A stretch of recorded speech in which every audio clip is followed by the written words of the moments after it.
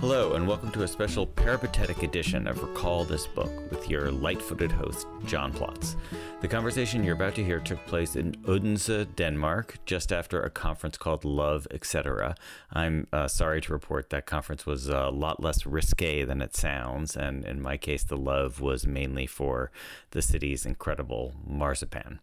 And a little bit for the very cute Hans Christian Andersen house. But anyway, as the conference was ending, I was lucky enough to track down two of its star participants. Rita Felski, who organized the conference and is the Niels Bohr Professor of Literature at the University of Southern Denmark, is also a revered literary theorist, author of such influential works as The Uses of Literature and Limits of Critique. Namwali Serpell, an English professor at UC Berkeley, recently published her first novel, The Old Drift, and her short story, The Sack, won the 2015 Caine Prize for African Fiction in English. So, among other things, our conversation explored what happens, both cognitively and emotionally, when we get drawn into a work of art, begin to think with or think as somebody else. And the three of us also discussed whether Zadie Smith's recent article in defense of fiction in the New York Review of Books is right to find in fiction a basis for empathy between actual human beings. I think that we had an interesting conversation at lunch on the first day, prompted sort of by just the kind of like ambient question of love, about whether or not we teach books that we love, or are we ever willing to teach books that we hate, etc. And there were varying opinions about it. I personally don't teach books that I love because I want to preserve the aesthetic experience. I don't even want to talk about Howard's End to anybody because I'm like, I know I will find a flaw in something that I once found perfect, and I want to preserve that feeling. So there's this way in which the conversation about teaching has kind of hovered around the conference. And one book that I found I came to love after teaching it. So I didn't like it at first, but teaching attuned me to it. Yes. Was Never Let Me Go. So it was a contemporary novel class, and it felt like a good novel to teach. In fact, I hadn't taught it the first time. I gave students an option of either reading that or reading Marilynne Robinson's Gilead. And most students chose Never Let Me Go. So the next time I taught the class, I taught Never Let Me Go.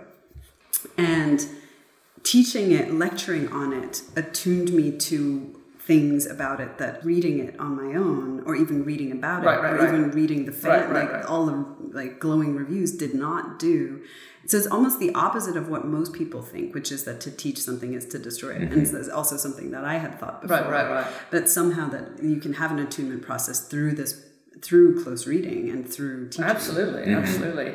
Now that's something I've been thinking a lot about too, that this new book I have, it maps out 3 different ways of becoming attached. And one's identification with its various dimensions. One's this idea of attunement. And the third is this idea of interpretation, meaning the classroom and research, but focusing well on the classroom. And, as Namwali was just saying, we tend to have this assumption that, that we or the students arrive with these attachments, and then there's somehow...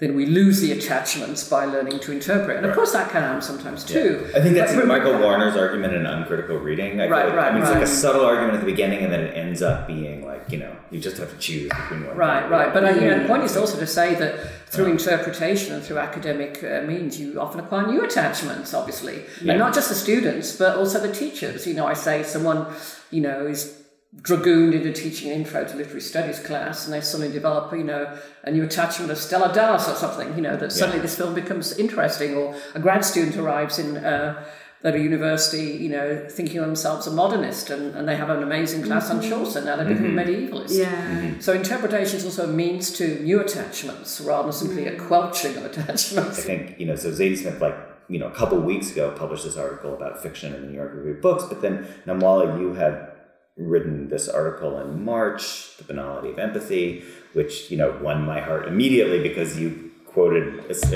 passage I constantly quote on representative thinking, and, the way that, I'm going to schematize but try not to reduce, you're interested in the way that we could think of imagination without automatically jumping to empathy or the emotive dimension, or, not feeling with but thinking with is what you're interested in investigating. And then, one could or could not connect that to Zadie Smith's, real, like I'm not going to say it's a predictable novelist's defense of novels, but I mean it's a novelist's defense of novels that comes out of her belonging to a realist tradition that wants, you know, inner other lives to be available to us in fiction in the way that Catherine Gallagher says fiction's been doing since, you know, the 18th century or something. Right. So, yeah. Yeah, I mean, I think Smith is following the kind of, Zadie Smith is following the tradition from George Eliot, who gets that from Adam Smith to a certain extent. Like the idea of sympathy. And can you say one sentence more about that? Because I completely am with you, but just the genealogy of that. Well, I mean, I don't know if Zadie Smith has written about Middlemarch, but I think at least I would characterize some of her novels have the quality of the 19th century novel that, I mean, On Beauty definitely does. I think White Teeth was called Dickensian, right? So there's clearly like a novelistic influence there as well. And even to the extent that NW is a tribute to Woolf, still the idea of inner consciousness is primary there. But it does seem to me that I think the word empathy doesn't appear in her essay. I think she uses the word compassion. And I would actually say that the reason that I find Arendt interesting to think about alongside this tradition of empathy being the primary or at least most efficacious way that the novel intersects with ethics is less that it's about thinking with and not feeling with, and more that it is about thinking and feeling with rather than thinking and feeling as, right? So the idea of projecting into someone else, I see as having a kind of rapacity to it and a kind of overwhelming assumption of the other person in both senses, that you are assuming you can get inside them, but also when you get inside them, you actually are eradicating the difference, the distance that Arendt finds so important to maintain in order to think and feel with other people. Does that make sense? Yeah, totally. Yeah. I'm going to give you some phrases. I think, Molly, you mentioned you were struck by these phrases, but in terms of what she's doing, I agree. I heard compassion too, but she also proposes interpersonal voyeurism, profound other fascination, and the last one is the most science fictional, but it's interesting. Cross-epidermal reanimation, which really does sound subsumptive in the way you're describing. But I liked that move. So this is like this rhetorical move of saying, instead of saying cultural appropriation, which is this kind of calcified phrase that we bandy about, kind of like we lob back and forth like a weapon between different kind of factions, right? Yeah. She's like, well, what if we called it these other things? How would we feel about it? And I sort of wish she had kept going, because those terms have built into them the creepiness and the bizarreness of the desire for empathy, which I think is very human. So it's maybe, say the first one again. Interpersonal voyeurism, right? It's got a creepiness to it. Totally, but I think that's accurate. I think that's right. Yeah. And she starts the essay by saying, I used to feel weird about that, but then I realized novelists do it. And so I felt more comfortable. Yeah. All of that seems fine to me. Yeah. But at the end of the essay, she's saying, the fact that I do it as a novelist is ethically good. And that's when I'm like, well, now we're just justifying being novelists to a point where we've lost the creepy sense that actually I think could use more investigation. The term that came up today that I really liked, that I thought could have been another substitute for the desire to be in the other or, think about the other from the inside, that came up in your talk, was xenophilia, right? Instead of xenophobia, it's like the desire for the other, the desire for difference. And that's not something that I think we need to eradicate as human beings, but I do think it's something we need to be careful about. Yeah, I mean, it's interesting, this word empathy. I mean, I guess the question, which is being raised partly, is, when we are empathizing, whatever that might involve, and perhaps we need to talk more about that, does that in fact mean a complete mind meld, right? Or can it be a partial empathy or a partial identification? And certainly sometimes when people talk about, in fact, actually in the Zadie Smith essay, she sort of says, I became Madame Bovary, I became Anna Karenina. And that, I mean, this may be partly a question of temperament. It may be that it actually does vary quite a lot just at a phenomenological level between people. But I've certainly had kind of strong identifications, various kinds with characters, but I've never felt I was that character. There's always this like both and. Yes, I am that character, but I'm not that character. Yeah. Well, that's why you and I both like semi-detached as a phrase. Semi-detached, yeah. Yeah. And I'm just wondering if we press Zadie Smith on that, whether she might agree with us. Because, I do think, one of the chapters in my books talks about identification, and I disagree with the idea that identification requires, or in fact, there is in fact very common that we have that mind meld. Yeah. And I think that's where people disagree. Actually philosophers, so Noel Carroll has written on this, says that identification involves the Vulcan mind meld, referring to Star Trek, therefore it's a bad thing. Yeah. But then other philosophers, like Beres Gort says, well, no, actually, identification is aspectual. You identify with one bit of a person.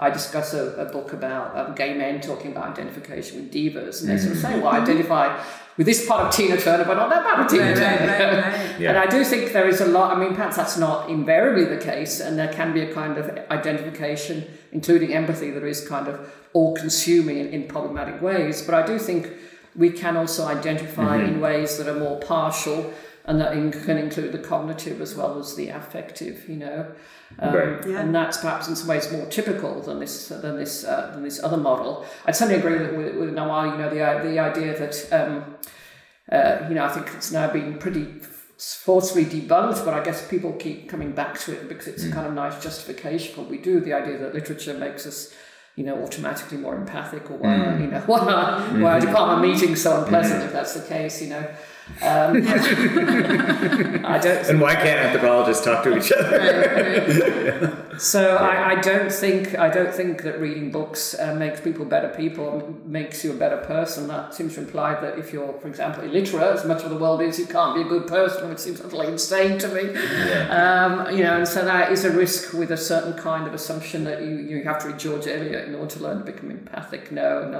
I wouldn't go with that at all. Yeah. Yeah. And the other point, with someone like Martha Nussbaum, whose work I do respect quite a lot. But it is true that, again, that the examples are cherry-picked, right? Yeah. Mm-hmm. So you become empathic through reading George Eliot. Do you become more empathic by reading American Psycho? No, right. I don't think you do. Yeah. And so it works much better. And that debate goes way back, that notion that you're not allowed to write evil characters because that will create evil empathy or something. Right. Sounds like another Star Trek plot. Which, I make the case that reading American Psycho can have bearing on ethics. Right. Mm-hmm. And ethics in a kind of neutral sense. Right. But also, I make the case that it actually can have positive ethics, and not just by virtue of I am not that person, but because of the experience that it puts us through.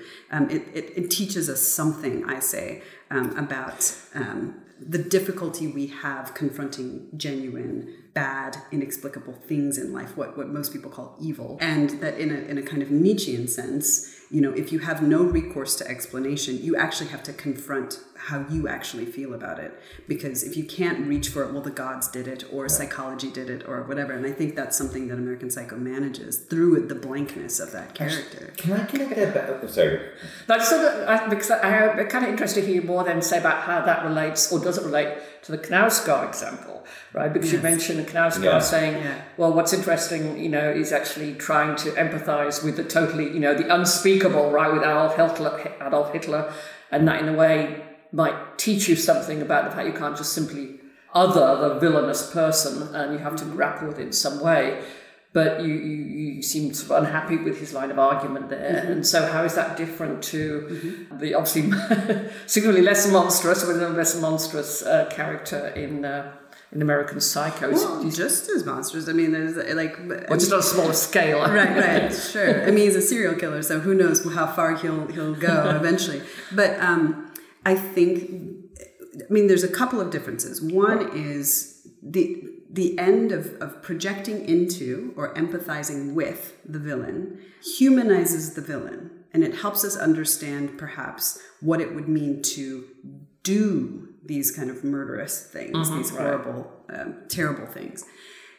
But American Psycho, and this is one difference, is that it is fiction, so it is it allows us actually to experience something that is impossible to experience in life, which is to encounter and be forced to inhabit the perspective of an impossible person. He even says, I'm an impossible, I'm a non-contingent being. Like it doesn't, he actually is not, it's not possible for someone to be as empty as Patrick Bateman is. And he's a construct, and he's sort of a vehicle through which we might do something, through which we might experience something. So, the example that I use is The Women of Bacchus, The Women of Trachis, a play that Bernard Williams reads as, again, having the same Nietzschean upshot, where just like terrible thing after terrible thing happens in the play. And there's this constant like, well, who did it? How did this happen? And it's the one Greek play where it's like the gods didn't do it. It's like we can't blame it on the gods. Okay. It's clearly a construct. This didn't actually happen. It's not a historical event. But the construct itself, Williams argues, puts us in this position where we have no recourse to reason or justice or empathy or emotion. That all we face is the inevitability and grotesque horror of violence. I wonder if you could read the Book of Job that way too. I was just thinking that, and not just the Book of Job, but I was thinking of another recent. I lost it. Yeah. I mean, just because it provides a kind of God comes out and resolves things, but the resolution is considered throughout the history of Christian theology like this unsatisfactory addendum. Yeah. I mean, and this is one of the things this is one of the reasons that I think the empathy model of fiction is insufficient for me, is that it relies entirely, because it came from realist fiction. So the idea that we're going to analogize ourselves to characters is built on this mimetic principle. When there's so many amazing, interesting things that art can do to our experience affectively and ethically when it's not realism. And I think, Smith knows this, and she wrote this essay, Two Paths for the Novel. She knows that there are affordances in these texts that are not realistic. But surely, just from the other side, there is a way. I completely agree with the account that, you guys have been giving, that, as far as I understand it, which is that empathy works best with certain kinds of fictional forms and realist character. That seems exactly right to me. And so I'm sort of interested in a way in which there are also other kinds of identification that have nothing to do with empathy. Like when you identify with Camus' Meursault or something, or when you identify with James Bond. There's no empathy in James Bond. You don't find empathy with James Bond. But you can identify with James Bond. So I do think the empathy model, if it works at all, works only with certain kinds of fiction. But, if on the one hand you could say that that there is the connection is less than in real life. In another way, you could say it's more than in real life, I would have thought, because you can get inside people's heads in fiction in a way you never can in real life. You become, something that Doric Cohn talks about, that how weird. We read a novel and we are mind readers. Yeah. We know someone better than you will ever know someone in real life. That's why I find that argument in Culture of the Diagram about the invention of free and direct discourse so convincing, which is, I think it's Pascal Casanova originally, but, that it evolves in 4 different linguistic traditions between 1780 and 1810, and they're not necessarily aware of one another. Like, that's an amazing fact, in terms of how that mind meld happens. Right. I mean, I do think this is why it's important to recognize that this desire is so deeply human, even if it is perverse and impossible. Because I do think, like, what writers are doing in Free and Direct as writers is the kind of mind reading they can't do in real life, right? So, I mean, and there's this George Eliot story that's about being able to read minds and the problems with that would result if it actually happened. And I think as a writer, I don't feel that I am my characters, but I am closer to understanding what it's like to be inside them than I ever have been with a person I know. I mean, I'm curious, because I actually hear I've heard quite a few authors say this, And I do think, I want to take what they say at face value and think through its implication. It's kind of interesting to me, but I'm just wondering if you ever had that experience where people say that, authors say their characters do get away from them, and the characters end up doing things they hadn't planned, the author hadn't planned at all. I mean, have you found that? Or? Yes, I have. And I also have How to explain it? Well, so I was just saying earlier in an interview I was doing here that writing for me feels very akin to reading. So, and the way that I know this is when we experience a filmic adaptation and we see Lily Bart and we're like, that's not what she looks like. But I had no idea what Lily Bart looked like when I was reading. I just had an impression, a kind of like fuzzy liliness, right? That is like my understanding. And that's how I see my own characters. If you were to ask me what is the hair color of my novel, of the characters in my novel, I could probably only do half, or there's not, or like if I had to draw like a police sketch or like actually cast a person as a character in my novel, I don't have a very strong visual impression. I have this kind of like fuzzy sense of them as a person. But they do have this quality of radical otherness, of separateness from me, that I think, I don't have children myself, so I don't know if it's like that, where it's like, you're me, but you're not me. But I do know that characters, I've tried to change a character's name once, and it just didn't work. It's like he balked. He was like, that's not my name. I also, because I'm reading my way into creating the novel, it's like I'm writing to see what happens sometimes. It's almost like the novel already exists. And I think the novelist that spoke today, Hannah, was saying a similar thing. It already exists and you are just being led through it or transcribing it. And in that sense, the characters, I learn things about them. So I'll like write a whole dialogue between two characters and I'll like do a full draft of a novel and I'll be like, why does he say that? Like, why is he saying that? And then I'll realize, oh, he's bisexual. I just it hadn't occurred to me that that's why he said that in that moment, So it's like this weird way where you're learning them. I mean, and of course, like different writers, Nabokov makes the kind of inappropriate or un-PC pun that his characters are his galley slaves. Yeah. So I know but even he has admits, I think, in other interviews that his characters are not always under his control. I'm just wondering how distinctive that is to novelists, because I feel like, isn't there a famous Michelangelo line about finding the slave sculpture inside the stone? Yes, I'm wondering, because it seems like I've heard, like Rita, I've heard a lot of novelists say this, and it does seem so distinctive to novelists when they say it. And now I'm just wondering, is there... I think it's the concept of the muse is exactly this. So I feel like it's a very old tradition of thinking about writing and poetry and painting and it's in the canvas and you're just bringing it out. It's very much along those lines. Well, you guys, thank you. This has been an awesome conversation. I really appreciate it. I appreciate your time, especially at the end of a long et cetera conference.